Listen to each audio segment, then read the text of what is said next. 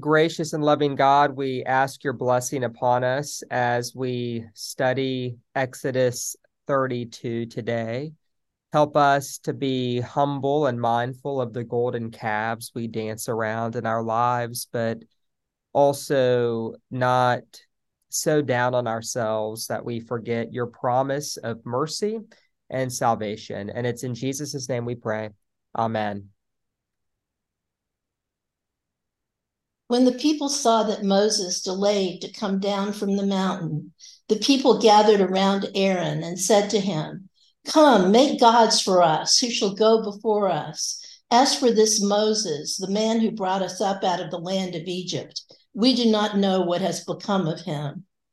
Aaron said to them, "Take off the gold rings that are on the ears of your wives, your sons, and your daughters, and bring them to me." So all the people took off the gold rings from their ears and brought them to Aaron. He took the gold from them, formed it in a mold, and cast an image of a calf. And they said, "These are your gods, O Israel, who brought you up out of the land of Egypt." When Aaron saw this, he built an altar before it, and Aaron made proclamation and said, "Tomorrow shall be a festival to the Lord." They rose early the next day and offered burnt offerings and brought sacrifices of well-being, and the people sat down to eat and drink and rose up to revel. The Lord said to Moses, "Go down at once. Your people, whom you brought up out of the land of Egypt, have acted perversely. They have been quick to turn aside from the way that I commanded them.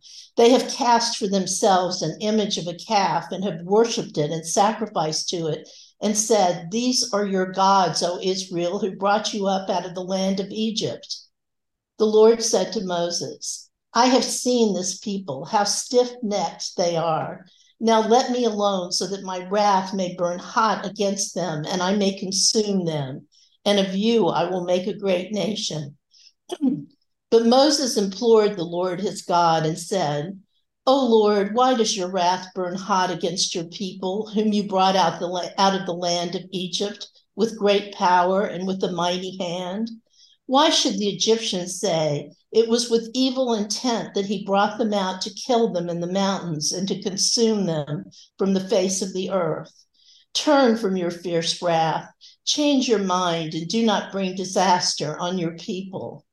Remember Abraham, Isaac, and Israel, your servants, how you swore to them by your own self, saying to them, 'I will multiply your descendants like the stars of heaven, and all this land that I have promised I will give to your descendants, and they shall inherit it forever.'"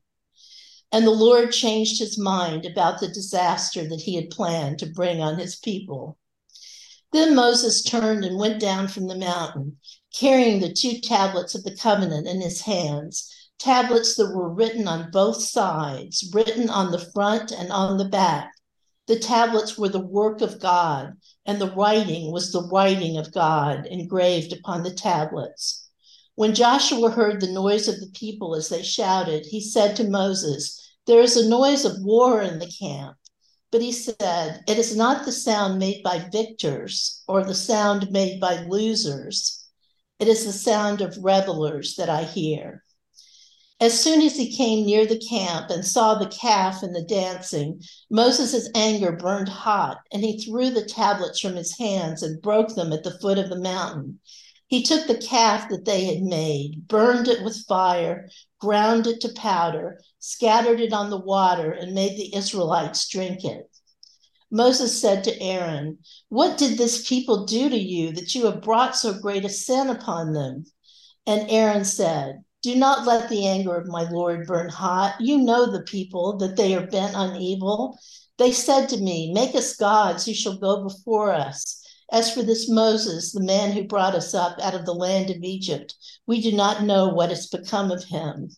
So I said to them, "Whoever has gold, take it off." So they gave it to me, and I threw it into the fire, and out came this calf. When Moses saw that the people were running wild, for Aaron had let them run wild to the derision of their enemies, then Moses stood in the gate of the camp and said, "Who is on the Lord's side? Come to me." And all the sons of Levi gathered around him. He said to them, "Thus says the Lord, the God of Israel, put your sword on your side, each of you. Go back and forth from gate to gate throughout the camp, and each of you kill your brother, your friend, and your neighbor." The sons of Levi did as Moses commanded, and about 3,000 of the people fell on that day. Moses said, "Today you have ordained yourselves for the service of the Lord, each one at the cost of a son or a brother, and so have brought a blessing on yourselves this day." On the next day, Moses said to the people, "You have sinned a great sin, but now I will go up to the Lord. Perhaps I can make atonement for your sin." So Moses returned to the Lord and said, "Alas, this people has sinned a great sin. They have made for themselves gods of gold. But now, if you will only forgive their sins, but if not, blot me out of the book that you have written." But the Lord said to Moses, "Whoever has sinned against me, I will blot out of my book. But now go, lead the people to the place about which I have spoken to you. See, my angel shall go in front of you. Nevertheless, when the day comes for punishment, I will punish them for their sin." Then the Lord sent a plague on the people because they made the calf, the one that Aaron made. All right, so this is quite a change from where we were last week when we looked at Exodus 19 and 20, I believe, where the people are given the law. They experience the smoking mountain of thunder. They are confronted with the holiness of God. They say to Moses, "Don't let God speak to us or we will die. You speak to us." And they are ready to do everything that the Lord commands. They're done murmuring. They're not going to whine about not having food and drink. They trust God's going to send manna. They trust God will give them water from the rock. They're ready to be faithful in the wilderness. And, if you're taking your first pass at this, you might be tempted to believe that everything has a happy ending and the people are faithful to God. Exodus 32, not so much, because when Moses delays coming down the mountain, the people get antsy. And I just want to dwell there for a moment and to have us get in touch with our own anxiety around the Lord's delay. We do believe that the Lord will come again in glory, that the Lord will set the world to rights, and yet war, famine, disease, cruelty continue. The Lord delays, or at least that's how it feels to us. And we've noted many times in this study that the essence of faith is waiting, that waiting is not passive. It's not like sitting on a couch just, watching the time go by, but you're waiting for the Spirit to show up and then to respond in faith, but that God is the one who takes initiative. We wait for God, then we respond to God. And the people are invited to wait for Moses. They don't know when he's coming down the mountain. And for whatever reason, they're not patient enough to sit in their anxiety. And I would just have us consider that a lot of the trouble we get into is a failure to wait in our anxiety for the Lord to act or for something to happen. We often take matters into our own hands in those moments, and disaster usually follows. And so whenever Moses delays, the people gather around Aaron. I mean, it has the image of they surround him. And there is evidence that Aaron really feels pressured, right? Later on, he says to Moses, these people, their heart is set on evil. And so he really doesn't have a high opinion of these people. They gather around him, and Aaron may feel some pressure when they say, "Come, make gods." That's plural. The Hebrew is Elohim, but with an S, it's plural. This is different from Yahweh. And so coming out of a Egyptian world where there were many gods, this whole monotheism thing has not yet sunk in for them, at least for some of them. So they want gods who shall go before them, who shall lead them. They say, "As for this man Moses, we don't know what's become of him." And the way the NRSV translates the Hebrew is, as for this Moses, comma, the man who brought us from Egypt. But the Hebrew doesn't have the comma, and it's translated by Robert Alter as for the man Moses. It's a saying of contempt, as for the man Moses. Can you hear the lack of respect in their voice? We don't know what's become of this man. Perhaps he's gone off and left us alone. And so Aaron tells them to take their gold rings off and their earrings off. This is part of the plundering of the Egyptians. They got some jewelry, and Aaron tells them to take it off. They bring it to Aaron, and Aaron takes the gold. One of the verbs is took. Another is formed. He took and formed it into a mold. And for those of you who have been paying attention to some of the parallels with Genesis, we remember that there was the taking and the forming of Eve in the garden. Those verbs, take and form, they have a ring of what humanity was placed in the Garden of Eden to do, right? To till the soil, to keep it, to take, to form, to do things in God's world, to use our creativity to bring more beauty and truth into the world. But here we have an anti-creation. We have the taking and forming of an idol. And so Aaron casts this image of a calf and says, "These are your gods, O Israel, who brought you out of the land of Egypt." Aaron then builds an altar before it and says, "Tomorrow shall be a festival to the Lord, and the Lord is Yahweh." And so it's a little confusing because it's hard to actually understand what's happening in Aaron's psyche.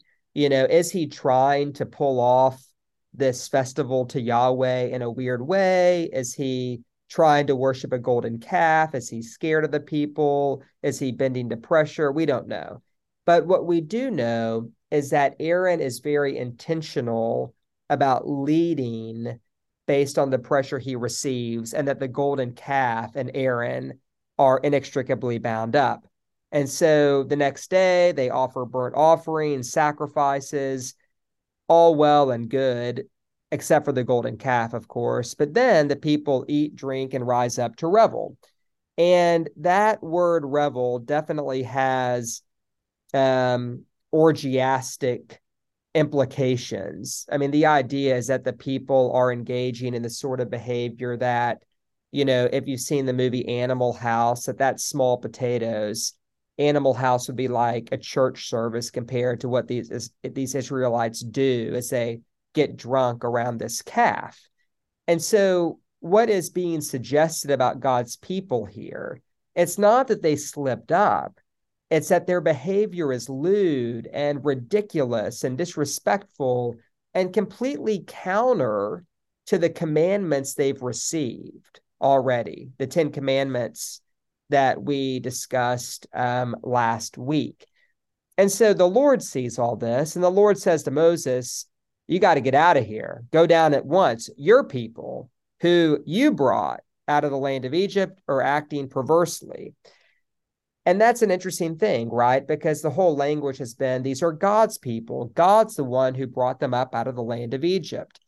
And later on, God will say to Moses, "You know what? These people are pretty bad. Let's go ahead and wipe them out. I'm going to consume them. And Moses, I'm going to start over with you. Of you, Moses, I will make a great nation."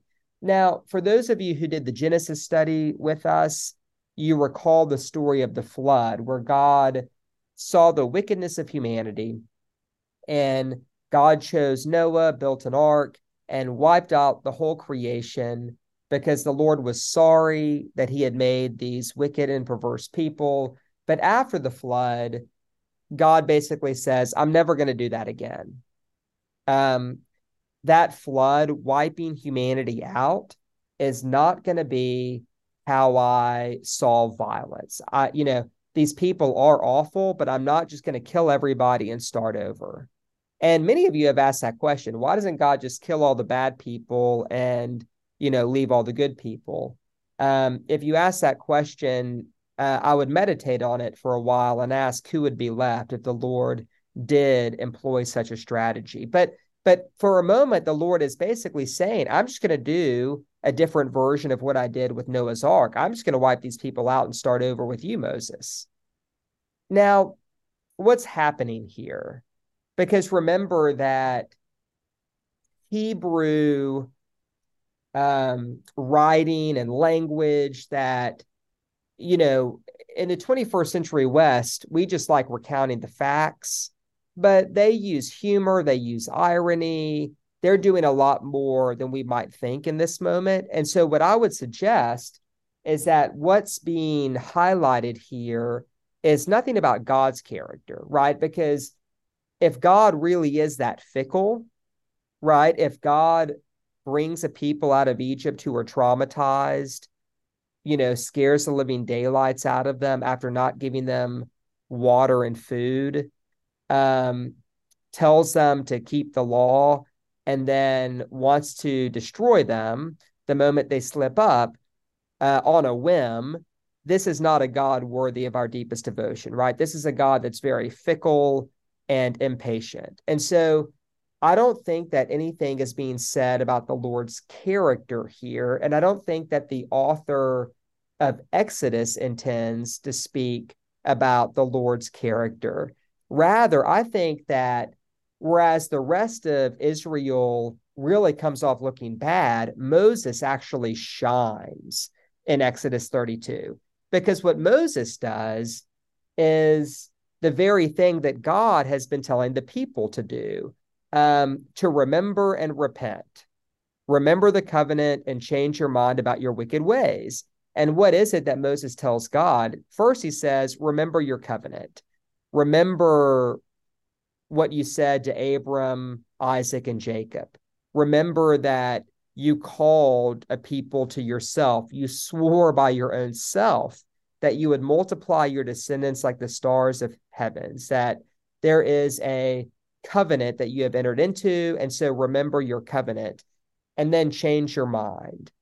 And in a way, Moses's confronting of God here very much mirrors what Abram tried to do when God was ready to destroy Sodom and Gomorrah, right? Because Abram, with fear and trembling, went to God and said, if 50 righteous are found, if 40 righteous are found, if 30 righteous are found, will you change your mind and not bring disaster? And God said, yes, if 10 righteous are found, I will not destroy the city. But of course, 10 righteous people cannot be found. And so Sodom and Gomorrah gets destroyed. But this idea of wrestling with God, of bargaining with God, of heckling with God, we see the symbolic representation of this with Jacob wrestling a man all the way through the night and being wounded and then being renamed Israel. Your name is Israel because you have struggled with God and prevailed. Moses is struggling with God here and basically saying, keep your promise. Yes, these people are awful, but don't abandon them. Be with us. And it's a beautiful image, I think, of Moses's commitment to his people and coming into leadership. And so the Lord changes his mind. The one thing I want to point out for those of you who studied the book of Jonah with us is that Moses' encounter with God is the exact opposite of Jonah's, right? Because Moses begs God to not destroy God's people whenever they sin, and the Lord decides to show mercy. Jonah, on the other hand, whenever God has determined to show the Ninevites mercy, Jonah begs them to change his mind and to destroy them. And that's why Jonah is probably the most selfish prophet of low character that we encounter in Scripture. Nevertheless, Moses turns, he comes down the mountain, and just because Moses has pleaded for God to forgive the people does not mean that Moses is ready to, sing Kumbaya and have a big prayer circle. He says, I hear revelers. He comes near and his anger burns hot. He takes the tablets and smashes them to pieces. He grinds it to powder, scatters it in the water along with the calf, and the Israelites have to drink it. And if you've read Numbers chapter 5, you know that this is punishment for adultery. There is a parallel story where someone caught in adultery has to do something very similar. And the implication here is that God has married his people, but that his people have committed adultery. This is a theme that will carry on into the New Testament, where we are the bride of Christ, right? God has married his people, but we are a wayward spouse. And so what's being said here is that the Hebrews have committed adultery. And then Moses confronts Aaron, and Aaron's excuse, I don't know if it's the funniest line in scripture or if it's the most tragic and sad, because Aaron is not a model in taking responsibility for one's behavior. He says, look, I just took some stuff, threw it in a fire. It magically became a calf. I don't know what the problem. I mean, I didn't do anything. I just threw some things in a fire. So Aaron does not take responsibility for his behavior. And then we have this incident where Moses basically says, who's on the Lord's side? All the Levites come to him. Moses is a Levite. Aaron's a Levite, and the Levites will be the priestly case. And basically Moses says, take your sword and go kill your brother, your friend, your neighbor. And Robert Alter, the great Jewish scholar, his reading, between the lines of the text, he says two things about this. One is that it's implied that only the most egregious transgressors are killed, right? Because we're told that the full number of those in the wilderness with women and children is around 2 million people. I think they said 600,000 men from an earlier chapter we studied. And so 3,000 as a percentage of the population is not a ton, but the idea is that the worst offenders are killed, but that mainly what this points to is the need for purification and renewal. And this idea of purification and renewal, especially with the Levites and the whole priestly office, will be a huge theme as Leviticus follows this text. And so purification, renewal. Interestingly enough, 3,000 people fell that day. That number 3,000 will show up again in the Bible in the book of Acts, when 3,000 are added to the number of the early church when the Holy Spirit descends on them. And so I can't help but think that there's a coming full circle of bringing back in those who are lost, but that's just me. It's also interesting to note that Aaron is not punished and that Aaron will be the first priest. And so what's that about? How is the first priest the chief idolater? Is the Bible saying something about the imperfection of the whole priestly system? Because, there's going to be many wicked priests in the Bible, and that's going to point to a need for a great high priest who does not sin. And on that whole idea of the priestly office, Moses references their need for atonement in verse 30. But now I will go up to the Lord. Perhaps I can make atonement. Well, of course, Moses can't make atonement. And in Hebrews, we're told that the blood of bulls and goats also cannot make atonement. And so there's this prefiguring of who can make atonement, right? Who is it that when God says, here are my commandments, the first is don't have any other gods before me. The second is don't make an image. And the people break the first two commandments the next day. Who can atone for such a transgression? And so a lot of this is prefiguring the great high priest who will say to God, forgive their sin, but if not, blot me out of the book you've written. I mean, that radical solidarity. Moses is so with his people that he says to God, if I have to go to hell, I'll go to hell before I stick with you if you get rid of these people. And that is a radical desire to identify with the people of God. And of course, Jesus will do something similar. He will literally go to hell on the cross, right, to atone and be with his people in their horrible idolatry and sin. And so I think a lot of that prefiguring is happening in Exodus 32 as well. At the end of the book, at the end of the chapter, we come full circle. Do you remember the people's question to Aaron, come make gods? Who shall go before us? Moses is gone. Who shall go before us? God says, my angel shall go in front of you. And so even the people's desire to be led is answered. My angel shall go in front of you.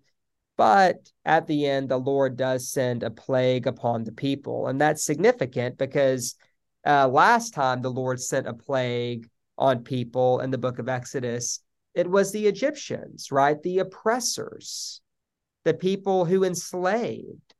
And again, there's a little bit of a prefiguring. Part of what happens with Israel is that the enslaved become the taskmasters, right? Those in need of liberation will later turn on each other and at times turn on the oppressed. That's going to be the cry of the prophets, right? You oppress the widows, the orphans, the poor, and those in need. And so the plague always falls on those who afflict the needy in Scripture. And so there's a little bit of a prefiguring of these people whom I've liberated. They're already on the road, right? They're already on the path to going down the exact same road that Egypt went down. And that's going to be a difficult thing to wrestle with as the Old Testament unfolds.